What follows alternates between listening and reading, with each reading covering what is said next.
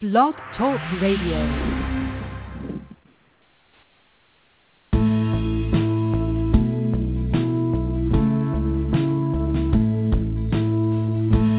Morning and welcome to Three Women, Three Ways. We're the show that tackles some pretty hefty topics, and we do it with a number of experts and me with my 2 cents worth thrown in there every now and then.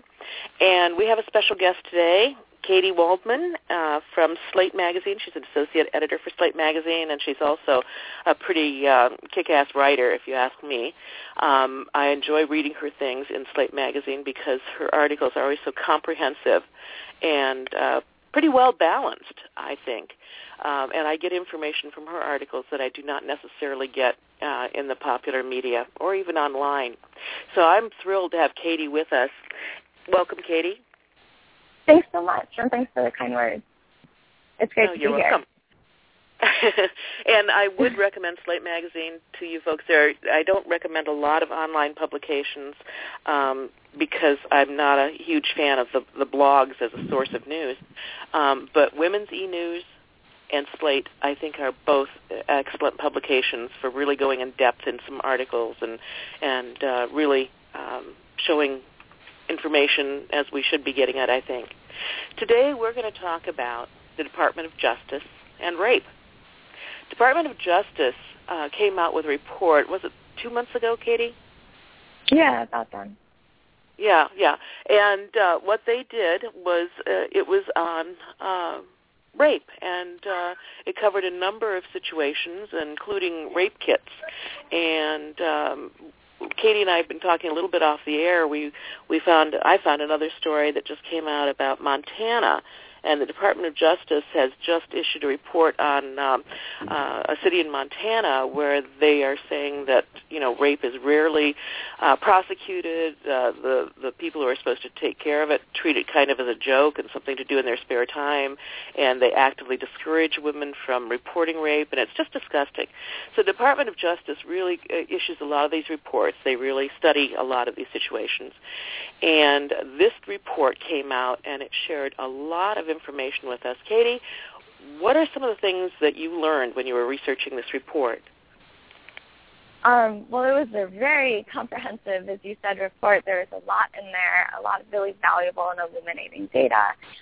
One thing that the report was basically assessing is how effective is this reinstated Violence Against Women Act at getting more women to access rape kits.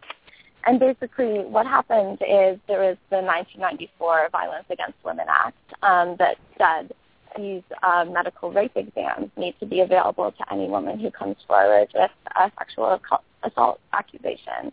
But the problem was the only women who were able to access the exams were often women who also reported to the police. And so in 2005, this revision of the law said, no, all women who come to a hospital or a clinic or a police department should be able to get these medical rape exams free of charge. And so the report is basically in the wake of that coming in and saying, what difference did this law make? And there's some reassuring stuff there. One thing is that a lot of the states are actually already providing women free of charge with rape exams, regardless of whether they go to the police or not.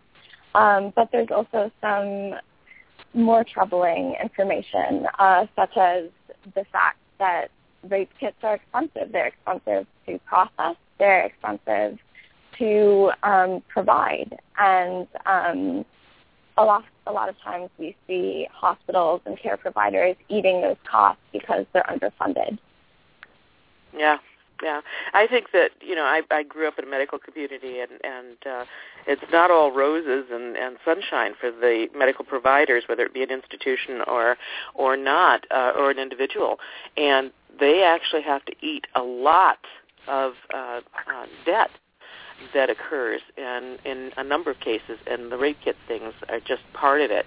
And so when people complain about the high cost of health care, a lot of it is because it has to, just like stores adjust their prices to cover the certain percentage that is shoplifted, medical institutions have to cover all of their expenses, and so, the bills are charged accordingly. So I don't think a lot of people understand that, but medical institutions only have so much money, the same as all of us, and so for them to get stuck with the payment on rape kits can be pretty sad. But on the other hand, why should a woman have to pay for her own rape kit? So in your article, Katie, you said that that victims' funds, that the victims' compensation funds are used in some states to pay for this? Yeah, so the vast majority of funding comes from these victim compensation funds that the state sets aside. And those funds are pretty sweeping. They cover all kinds of losses that victims can be recouped for. It's not just sexual assault. The problem is these funds are pretty heavily tapped already, and so you get in a situation where they're just not sufficient. And as we've already seen, sexual assault sort of is a low priority for a lot of states. I don't know why that is, but it's the case. And so it's the sexual assault victims and the rape kit providers that are suffering from that. Yeah. Is there ever been a situation where a woman has been denied a rape kit because of the cost? I'm not sure. So the Department of Justice report did not say anything about that, and I was really grateful for not to find anything like that. One slightly disturbing thing that they noted is that women's insurance will occasionally be charged if the clinic or the hospital just says we can't afford this $500 to $1,500 exam, so we're going to, kick it off to your insurance, and the women are not aware of this until afterward, and it's a big problem. But that happens in a minority of cases. Why would it be a big problem?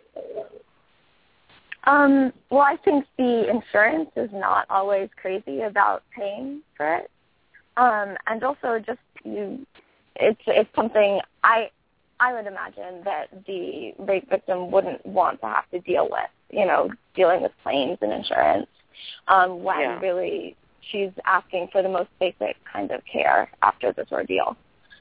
Yeah. And I would also imagine, although HIPAA makes a big deal about, privacy, and whenever you go to a new doctor or, a hospital or whatever, they always make you sign the form on privacy, and it's just basically a waste of paper because there is no privacy. If you really read that stuff, your stuff is kept private except for your insurance company, except for, the government, except for, blah, blah, blah. And plus, more and more medical records are being stored online, and everyone knows that once it's online, if anyone is interested enough, they can hack it. So really, there is no privacy in the medical field. So, you get into that, if the victim wants to keep all of this private, she'd have a pretty tough time of it when it, if her medical insurance was involved.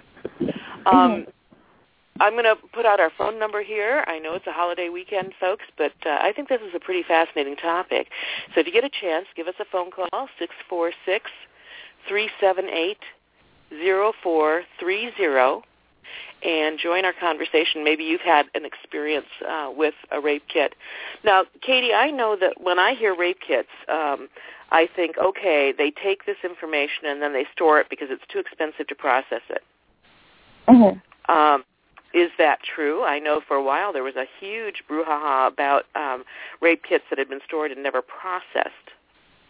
Yes, that is a brouhaha that is unfortunately still going on. I think there are still 400,000 unprocessed MREs, which is the results of, which is the rape kit in the United States. And there are laws slowly working their ways through various state legislatures that are trying to force law enforcement agencies to process them, but it's slow going. And I mean, one of the problems with storage and figuring out how long these kits should be stored is that evidence erodes, DNA particularly, but not all of it. I mean, a rape kit will also consist of photographs and records of testimony and things that can be dusted off and used in a trial at a later date. So a big challenge for that was mentioned in this report is like finding sufficient space and resources to keep these kits around. Yeah.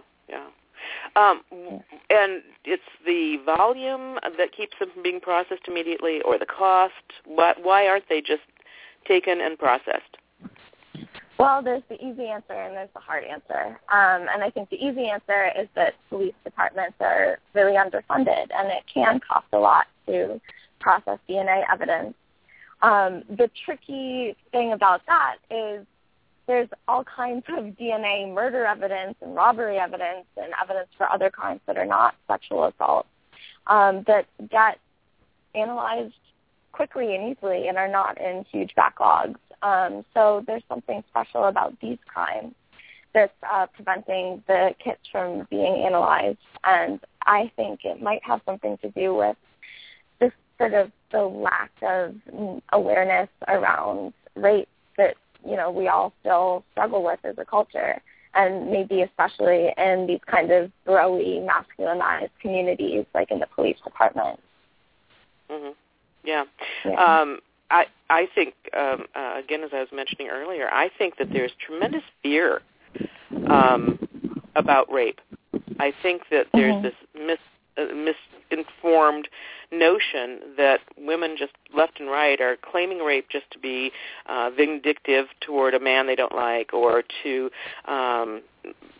make up for sex that they regret or something like that, when in fact the statistics show just the opposite. There's just a very small percentage of women.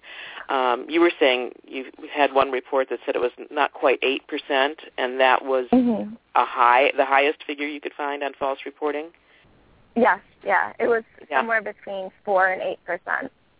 I think, Yeah, and if you're one of those that has been falsely accused, of course that's a high number, but when you look at things like, false accusations for, other crimes, it's right in there.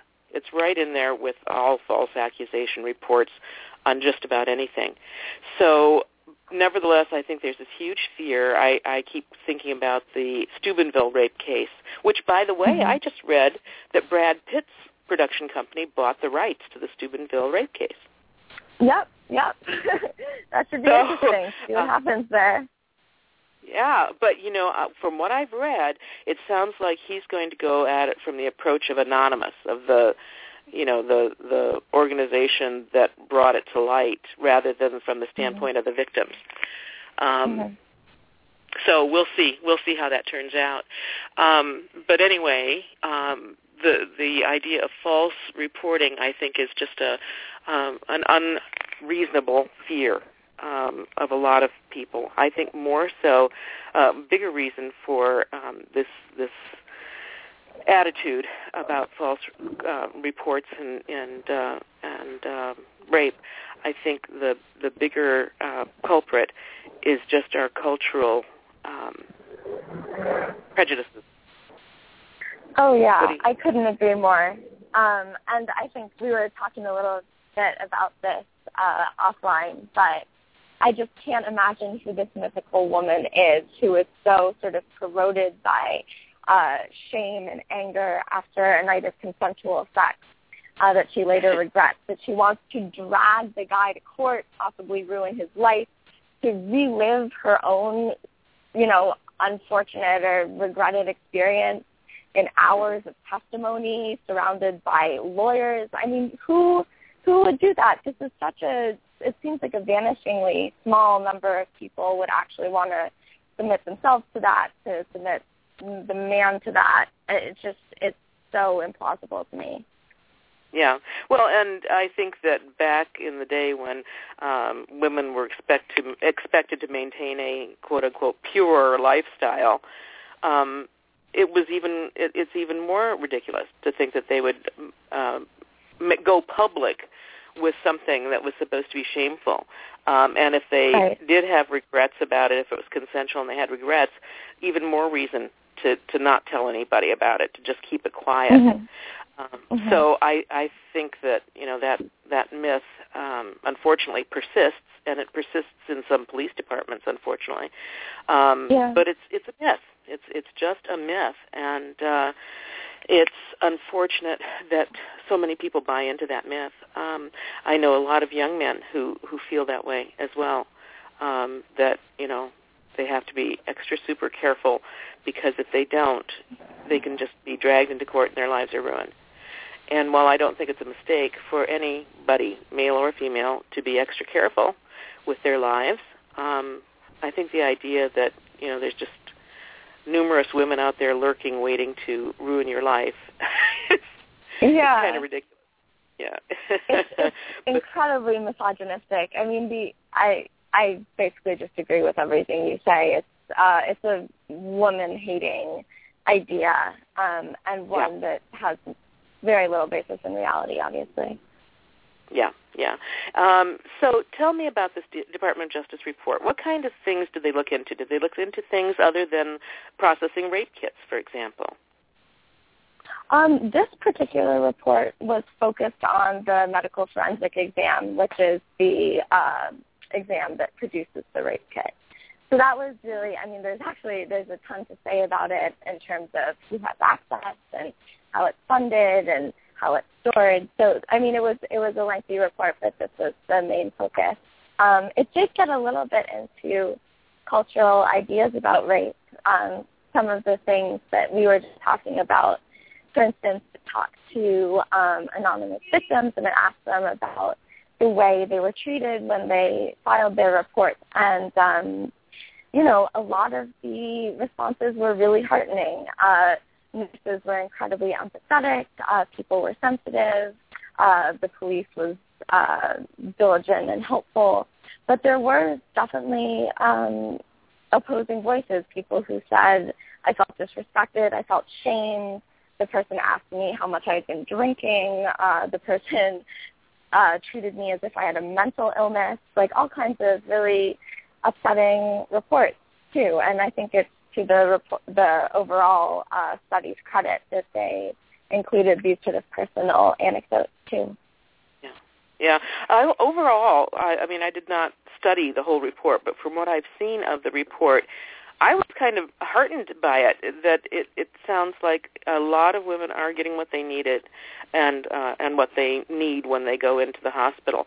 One of the interesting things that I read in the report and that you brought out in your article is that if women choose not to prosecute, and there are a lot of women who choose not to prosecute, they don't do the rape kit in a lot of cases.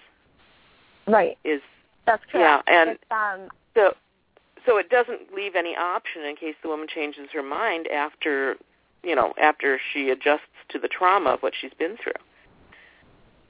Right, and that's a big problem. And I think they said it's between 90 and 95% of the women who request the exam, that percent also goes to the police and says, hey, I want to open an investigation. And so for that pretty small minority that doesn't do that, this report kept track of who changed their mind and later said, all right, well, I'm glad I have the rape kit because I do want to open an investigation. And only about 1% of those women, of the women changed their mind. And so the question is, how do we get more women to change their mind? Because the goal is really to bring more of these cases to justice and reduce some of the stigma and shame.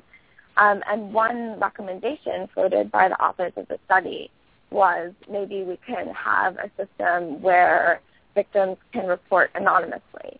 And they don't have to give their names, but they can submit their rape kits with the DNA evidence, and the police can process that and put the DNA in a database and, match it if suspects come up again and again.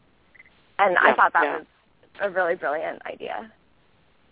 I think that's great. But there again, you're talking money, and who's going to pay for it. Whenever you talk about anything like that, you're talking about money. The rape kits just don't fall from heaven. Somebody has to pay for them.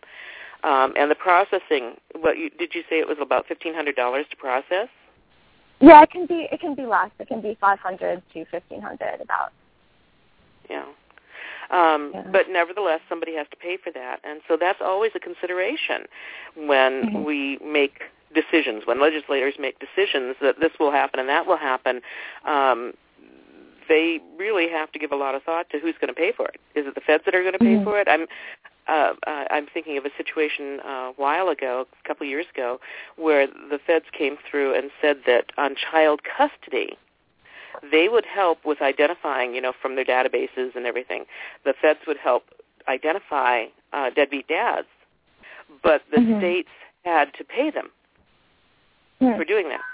Okay? Yeah. So then the states immediately, at least some states, including my state, immediately started charging the recipient of the supposed recipient of the child support for the recovery of the money.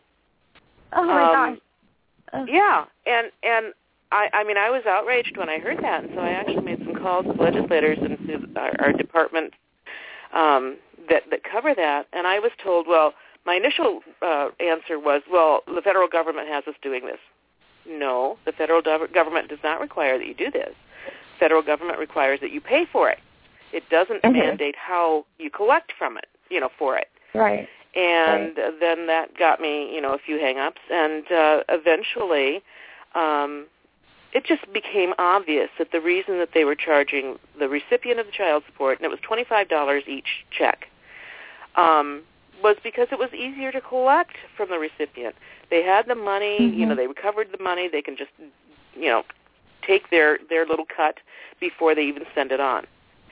My response to that was, wait a minute, if I have a bad debt and the company wants to collect, I have to pay the costs of collection. That's added on to what I owe. Right. Right. So how come, these deadbeat dads didn't have that added on to what they owed? Yeah. It defies logic, and I think a lot of times decisions are made simply because of the money that end up hurting the person that the whole thing is supposed to be helping. And so I'm rambling here, aren't I? No, I think it's a great point, and it's sort of, there's a mirror image of that observation in the DOJ report, which is that, these victim compensation funds, the money piles that are set aside to recoup victims for damages and loss, these are really heavily strained by rape kits. And there are alternatives out there. You could use a law enforcement fund. You could use a prosecution fund. But for some reason, it's a lot easier to skim off the funds for victims than it is to skim off from the funds for prosecutors and police departments. Yep. And it seems Absolutely. kind of sad. Yeah. And then the blithe answer of, well, we're required. Yeah. I'm sure you are. But in the case of these rape kits, it's a significant amount. I'm thinking of children's hospitals, for example. Out here in Seattle, we have a wonderful fund for our children's hospital. They do fundraising every year for uncompensated expenses. Uncompensated expenses are the expenses that are not paid by insurance. Right. You have insurance, and you have to pay. They pay 80%, you pay 20%. Well, 20%, if you have a couple of $100,000 procedures, is huge. And so our hospital, I guess it's the auxiliary that started it, I don't know, but they basically started a fund for uncompensated care. And I'm wondering why we couldn't do the same kind of thing with these rape kits if money is such a huge issue. Let's have fundraisers. We have fundraisers for all sorts of things. So why not something like that? If it would help cut through the red tape and get these kits processed, I think it would be a great idea. Meanwhile, though, we're in the real world, and one of the things with the rape kits is you mentioned the storage of them. where are they stored? Because in that report it said that they, when stored, the material will last, be good for anywhere from 2 to 10 years or more. Where are they stored, and why the variance in how long the information will stay, accurate and available? Yeah, that's a great question. So most rape kits are stored in law enforcement facilities. They're the usual evidence lockers, and those places are supplied with all the things you need to keep the evidence as fresh as possible. And then, so that's great. The problem is that, those are finite spaces, and as more kits get processed, as more people come forward, they're going to have trouble fitting everything in, especially if if these are unreported crimes that are being held in the hopes that someone changes their mind and opens an investigation. Anyway, so yes, most people or most kits are stored in police department evidence lockers. There are some medical facilities that also will store rape kits, some bigger hospitals, some clinics. And those, I think the impression I got from the report is that the authors believe those spaces should be utilized more than they are right now. Mm-hmm. Well, but in all fairness, those facilities are also storing all sorts of information for all sorts of cases, right? Yeah. Yes. Yeah. So again, it's competing against other crimes. As far as I hate to be that crass about it, but that's kind of what it is. And so then we come full circle to how seriously do we how seriously do we consider rape when we consider crimes? Most people will say it's right up there, rape, kidnapping, murder. But in actuality, is that really the case? Right, and it's shocking to me. I think we were talking a little bit about this before we went on air, but the number of prosecutors who believe that, if it's a she said, he said case, there's no possibility of a conviction. We shouldn't bring this forward, and they discourage women from reporting and from trying to put their rapists in jail because they say even if you have a strong testimony, that's all you have, and there's no way that you'll find justice, and that's just not true. Yeah. I read an article last night that really, I'm kind of searching real quick to see if I can find it, where a rapist spent 15 years in jail. He was accused and found guilty of raping 40 women, 40 different women, and he went to prison for 15 years. He got out, and within 2 months, he was convicted of raping again. And so he spent more time in jail. And he is now out on, he's been kicked free of the system. He served his time, and so he's free. And, of course, there's a lot of outrage about it, but there's a limit to how long, if he served his sentence, realistically, they can't really keep him any longer. But this man who had, been convicted of so many rapes, if he's been convicted of that many, he's probably committed a whole lot more. I always think of the speeding ticket. You get a speeding ticket, and how many times have you sped out on the, for every speeding ticket you get, you probably were out there speeding several times, if not more, and didn't get a ticket. And so I think it's the same with the rapes. If this guy was attached to 40 rapes, there were probably a lot more. And yet he's out.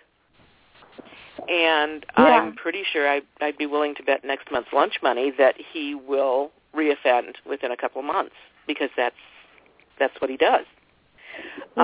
If we had all of those rape kits and we could attach the information from his DNA to other rape kits, maybe we could keep it, re-prosecute for others and keep him in prison a lot longer. Does that make sense? Am I saying that correctly? Yeah, absolutely. Yeah.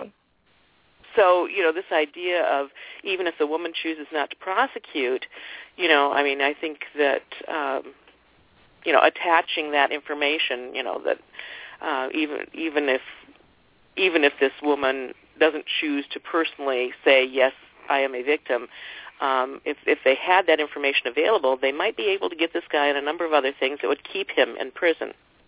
So that's just my thought. And so I'm pretty interested in the storage of this DNA. And now there was a law, or I don't know whether it was a state law or a federal law that came out a few years ago requiring states to process those kits. Are you familiar with that? Yeah. I know that there's some in, I think, Colorado and Illinois and Texas that are, I'm not sure if they've been passed, but there are bills in those states right now that are requiring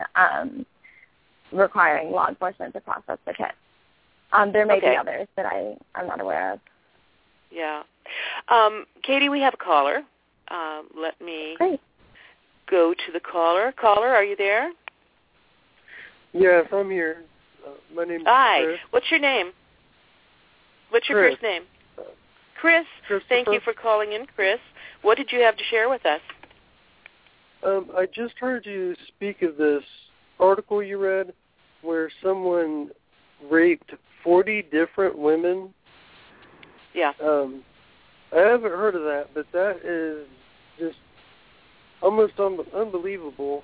And then you were talking about the seriousness and how long we keep these people incarcerated.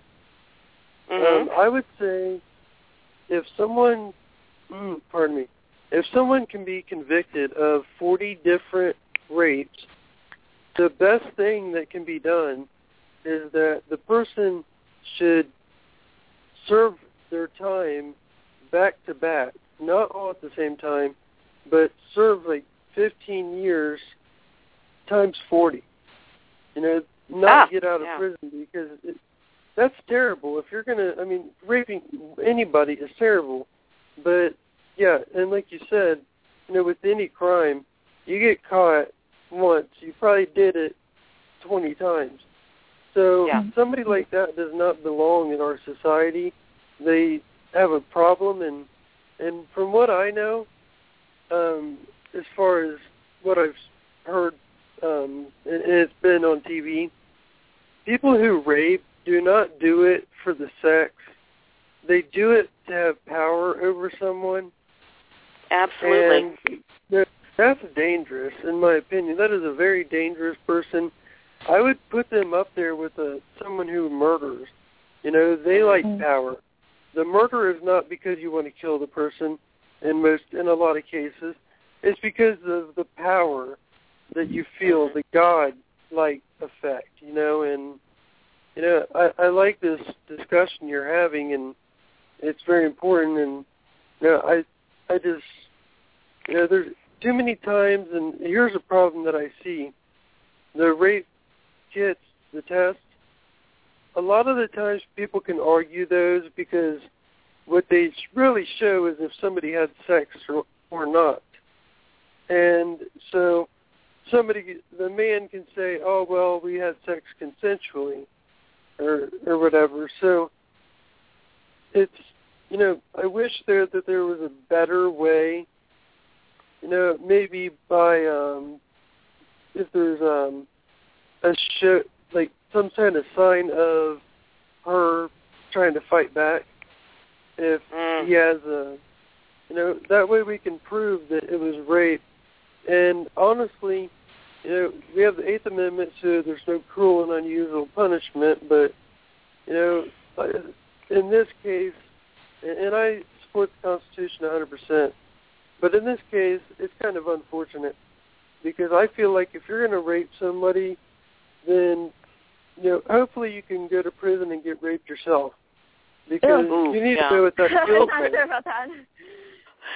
Well, Chris, you brought up an interesting point because, in the history of rape, there used to be a lot of, I'm talking like 20 years ago, that unless the woman did show some signs of physically fighting back, it was pretty much impossible to prove rape. and it was probably pretty much impossible to even prosecute it. When we came up with DNA testing, then that helped a lot.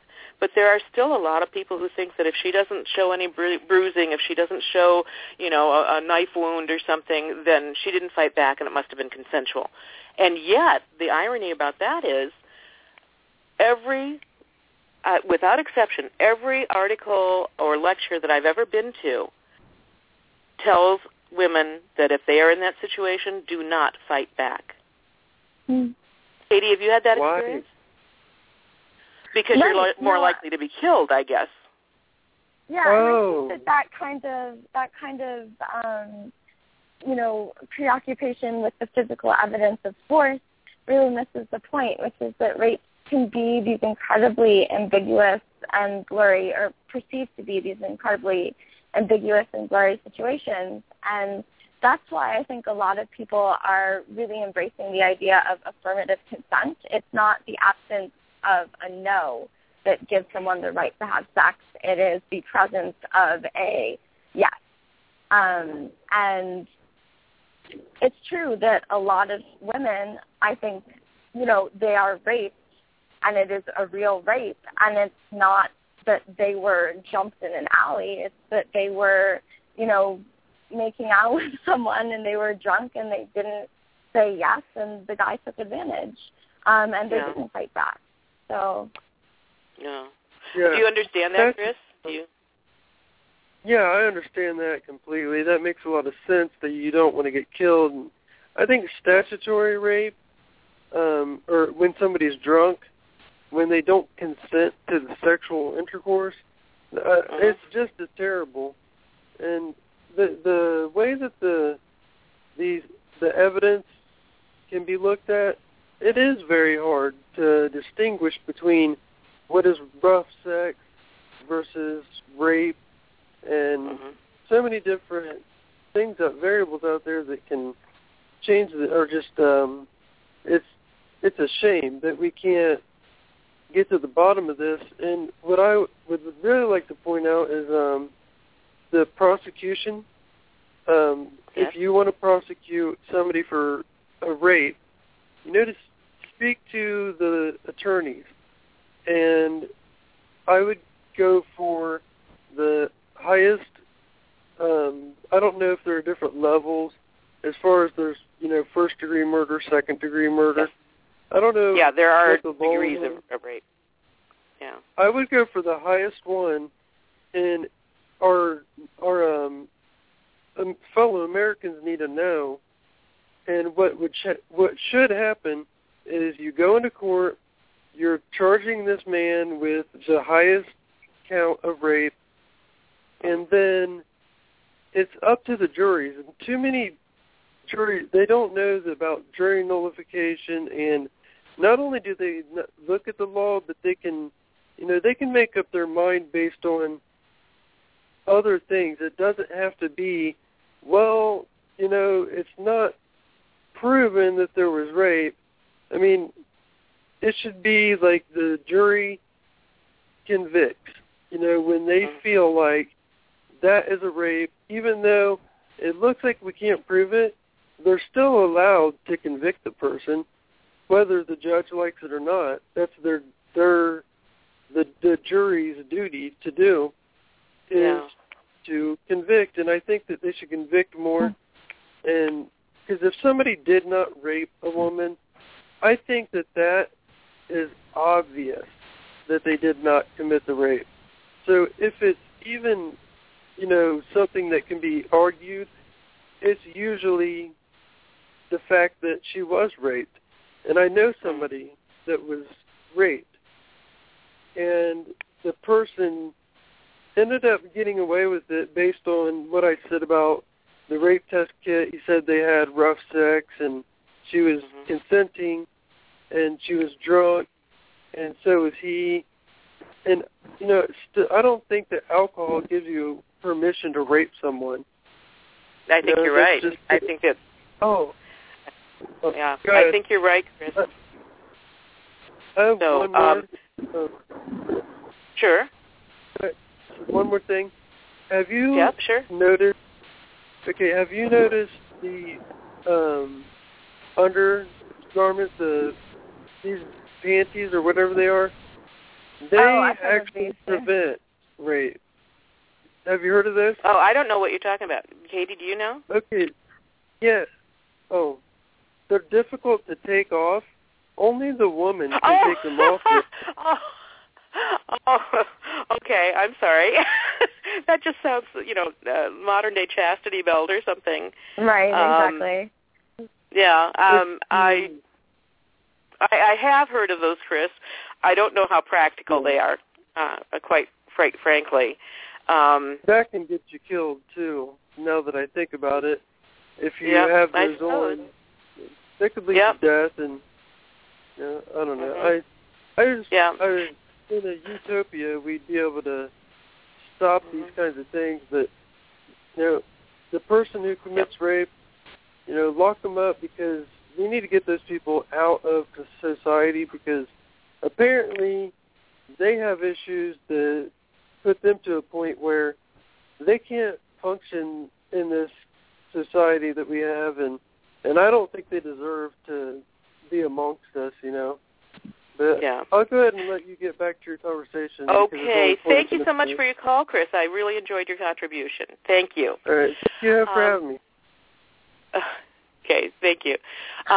Katie, I think he brought up some good points. One is that, some of his ideas about showing signs of battle, if you will. Those are things that we as a culture accepted a lot long ago, and I think a lot of people still think that there's merit to that argument. The idea of somehow or other putting her in some sort of clothing so that he can't, be penetrated, or, so she can't be penetrated or whatever. Those are notions that have been around for a long, long time, but they don't seem to really have a lot of basis in the real world.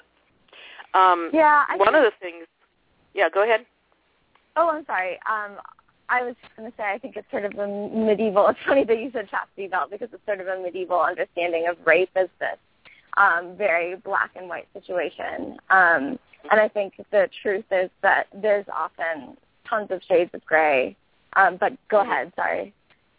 Well, I was just going to bring up, are you familiar with A.J. Delgado, who is a conservative writer, apparently? Yes. And she wrote a National Review. Yeah, National Review Online. And it's a rather provocative article. Basically what she's saying is right now the media and people who work with rape victims and law enforcement are very concerned, because on college campuses, they are not taking, in many college campuses, and again, there's been a federal report out on this, and some colleges like Harvard and, are being investigated for either hiding rape under the carpet or not taking it seriously, or basically not, discouraging women from reporting or having consequences for rape. So college campus rape, big deal right now, very big deal. This A.J. Delgado, who's a writer, and again on National Review Online, she says that women on college campuses are being brainwashed into thinking that they were assaulted, that they really weren't assaulted. They're just being brainwashed into thinking that they have been, which is interesting. She argues that the rape epidemic on college campuses is a myth, a liberal conspiracy that is brainwashing women to cry rape and is ruining the lives of innocent young college boys. She doesn't stop there. Delgado then goes on to state that women are partly to blame for society being skeptical about whether they were raped or not. To support her position, Delgado recounts a story from her senior year in college. She uses the anecdotal example of a friend who had a wild night with a man and stumbled into Delgado's apartment the next day to recount the details of her torrid sexual encounter. And when the man did not call Amy back, she became upset and started saying that he raped me. Okay. I don't know who this writer is. She's not a writer that I have followed routinely, but I read this report of her article, didn't read her article, but I read her report, and it was to me, I just thought, how old is this woman?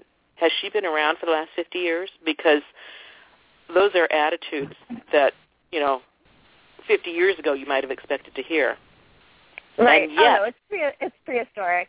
It's I was going to say, and yet I fear that it's a pretty common attitude. What has been your experience, Katie?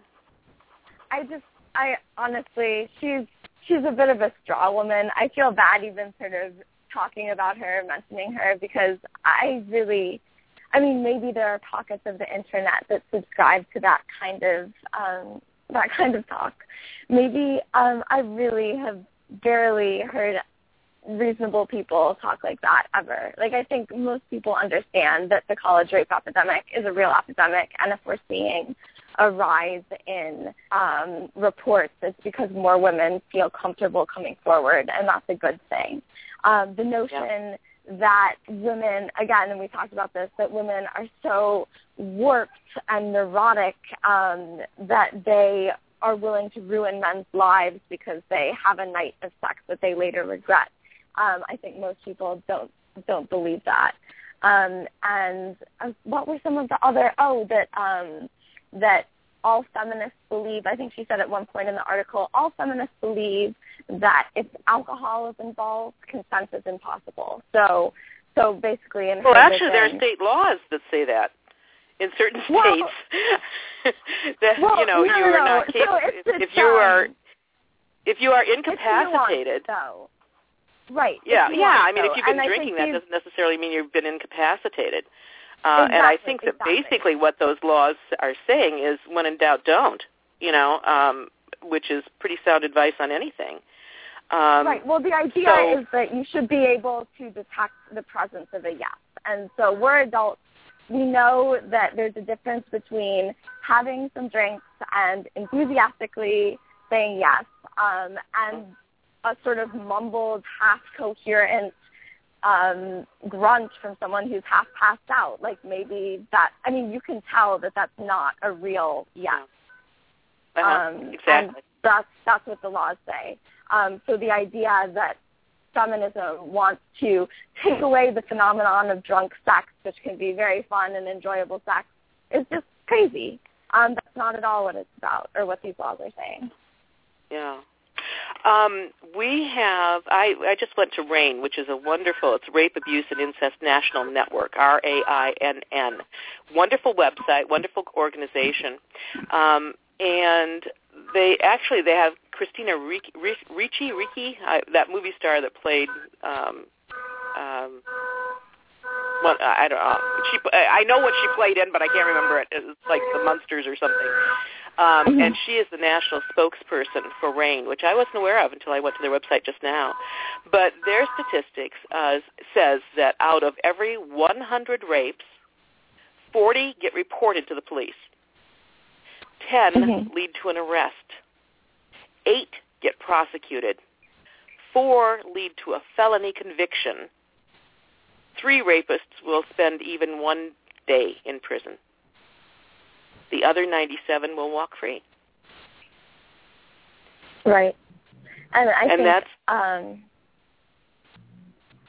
sorry. Yeah, I was going to say that against the backdrop of those figures, it's depressing to read a writer like A.J. Delgado saying that these reports are fabricated because the reports that do exist are such a small minority of the rapes that conceivably happen. Yeah. We have tackled such a big subject today. I'm trying to think of an area that we haven't discussed, and I think we've covered a lot, except for repercussions. What is the repercussion for a woman who chooses not to report versus a woman who does report? Do you happen to know? That's kind of out of your bailiwick, but... What do you mean, like psychological repercussions? Like psychological. Yeah.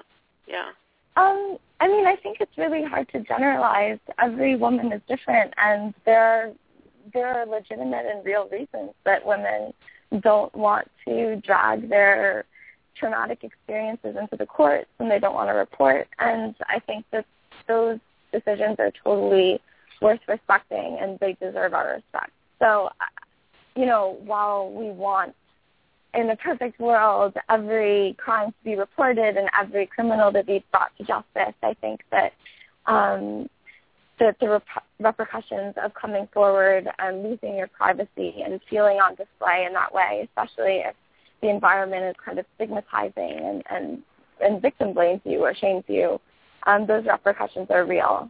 On the other hand, I can certainly imagine the pain of undergoing that kind of trauma and seeing the perpetrator walk free. So I think it's a really difficult balancing act for these women. Yeah. Just in the popular media, I've always recently gotten the message that, if you pursue it, you get a sense of empowerment that you haven't lost control, you are still in control, and it helps you recover or live with your rape more easily. I don't know if that's true, but it would be an interesting topic to cover. The other thing, getting back, I had a little thought when you were talking about the definite yes as opposed to an indefinite no. It seems to me, I've seen some TV shows or movies or something. I don't listen to a lot or go to the movies a lot, but I've seen a couple of scenes where the man actually says, goes for that consent, and it's kind of refreshing, actually, because usually, especially in the popular media, it's just a romantic moment that just happens, and so it is kind of a little, cultural change that I've happened to notice, is that there's been more than one TV show or movie or whatever that I've seen where the guy actually does go for that specific yes, and I had not really thought about it before you said that. What about men, Katie?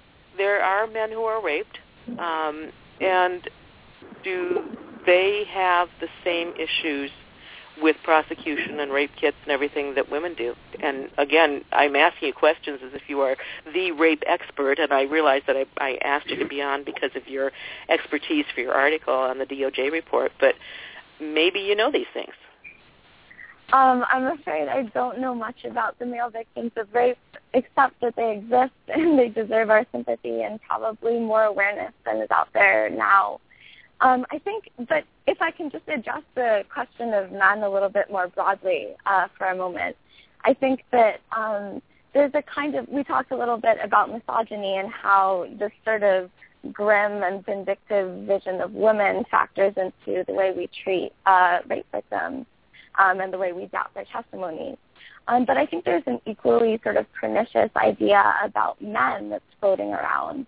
The idea that, underneath every man walking down the street is a potential rapist, and all he needs is a few drinks, and suddenly he turns into a caveman, and, boys will be boys, and they're awful, and they all secretly want to rape women. That is not at all the case. It turns out that about, I think, 8% of college campuses, of the men on a college campus, are rapists, and these men tend to be serial rapists, and they are a completely different breed. They're just completely different than your Joe College average guy, and they need to be stopped. So it's not that people speaking out against rape are these man-haters who want to take away fun, and to have this horrible idea about all men. It's really that we realize that, there are certain criminals who are a minority, but they walk among us. They're in society, and these are the people we really need to address our efforts toward our prevention efforts and our prosecution efforts. Yeah, I think you're right. And I think that, on whenever we're talking about rape, I think Chris brought up a wonderful point. It is about power. It's not about sex. And for a while there, several years ago, I know that and some people still have this notion, well, just castrate them. That'll take care of the problem. No, it won't, because it's not about sex. It's about power. And rape is often done with instruments, or implements. So it doesn't have to be a penis there to create a rape and to try and get that power over another person. So well-meaning as some of those people are, when they say, well, let's just, surgically fix them so they can't do it anymore, that's not going to solve any problem, because it is about power. Right, and it's also barbaric and terrible. But yeah. Exactly. Yeah, well, not even going there. It's a complicated issue. It's been around since the dawn of time, and there are so many misconceptions about it.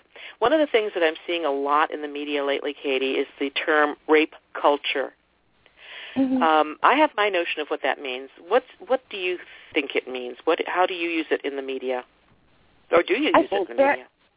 We do. I don't know, I can't speak for everyone, but where I've seen rape culture, very broadly, it's talking about a set of beliefs and practices that sort of facilitate the guy at the expense of the victim, and that blame the victim, maybe by saying, oh, she drank too much, she was wearing suggestive clothing, she was asking for it. And then the sort of complimentary attitude is boys will be boys, they don't mean any harm, this is, what it's like to be young and experimenting with sex, and also the practices on college campuses that protect men who may have been accused of rape. So, deans encouraging women not to open investigations, or to, if a woman brings a charge against a classmate, they say, oh, you should move your residential college. You should move from one dorm to the next, and the guy has no consequences. So basically it's a way of really prioritizing the needs and interests of the perpetrator over those of the victim. Mm-hmm. Yeah. And again, we're going back to, we were talking off the air about that Steubenville rape case, which was just notorious because, we don't have to reiterate what it is, because it was horrific. But the comments after that, when these young men from the football team were arrested and went to trial for the horrific rape, so many of the comments in the news were from supporters of these guys who said, well, this can ruin their lives, and there wasn't any talk about what it's going to be doing to the victim's life. And I think that's very telling. I think that's very telling about our culture. And rape culture is different from patriarchy? Is that a question? Or Yep. I that's why my voice went up at the end there. Oh, sorry. Absolutely. It certainly has the tinge and the aura of patriarchy about it, but it's a specific diagnosis. It's a way of saying that rape victims are diminished, are invisible, are not taken care of, and so it's very specific to sexual assault, I think. Yeah. Katie, we've come to the end of our hour, and I've learned a lot from you, and I've really enjoyed having you on the show, and I will continue to enjoy reading your work. Any final words, any final real quick words about the issue of rape and reporting rape? Let's see, final words. I guess just the sort of the bromide that is so important and so true, even if it's been said 1,000 times, but there are tons of resources available for people who have suffered these crimes. There are advocates. RAINN that you mentioned is a great resource.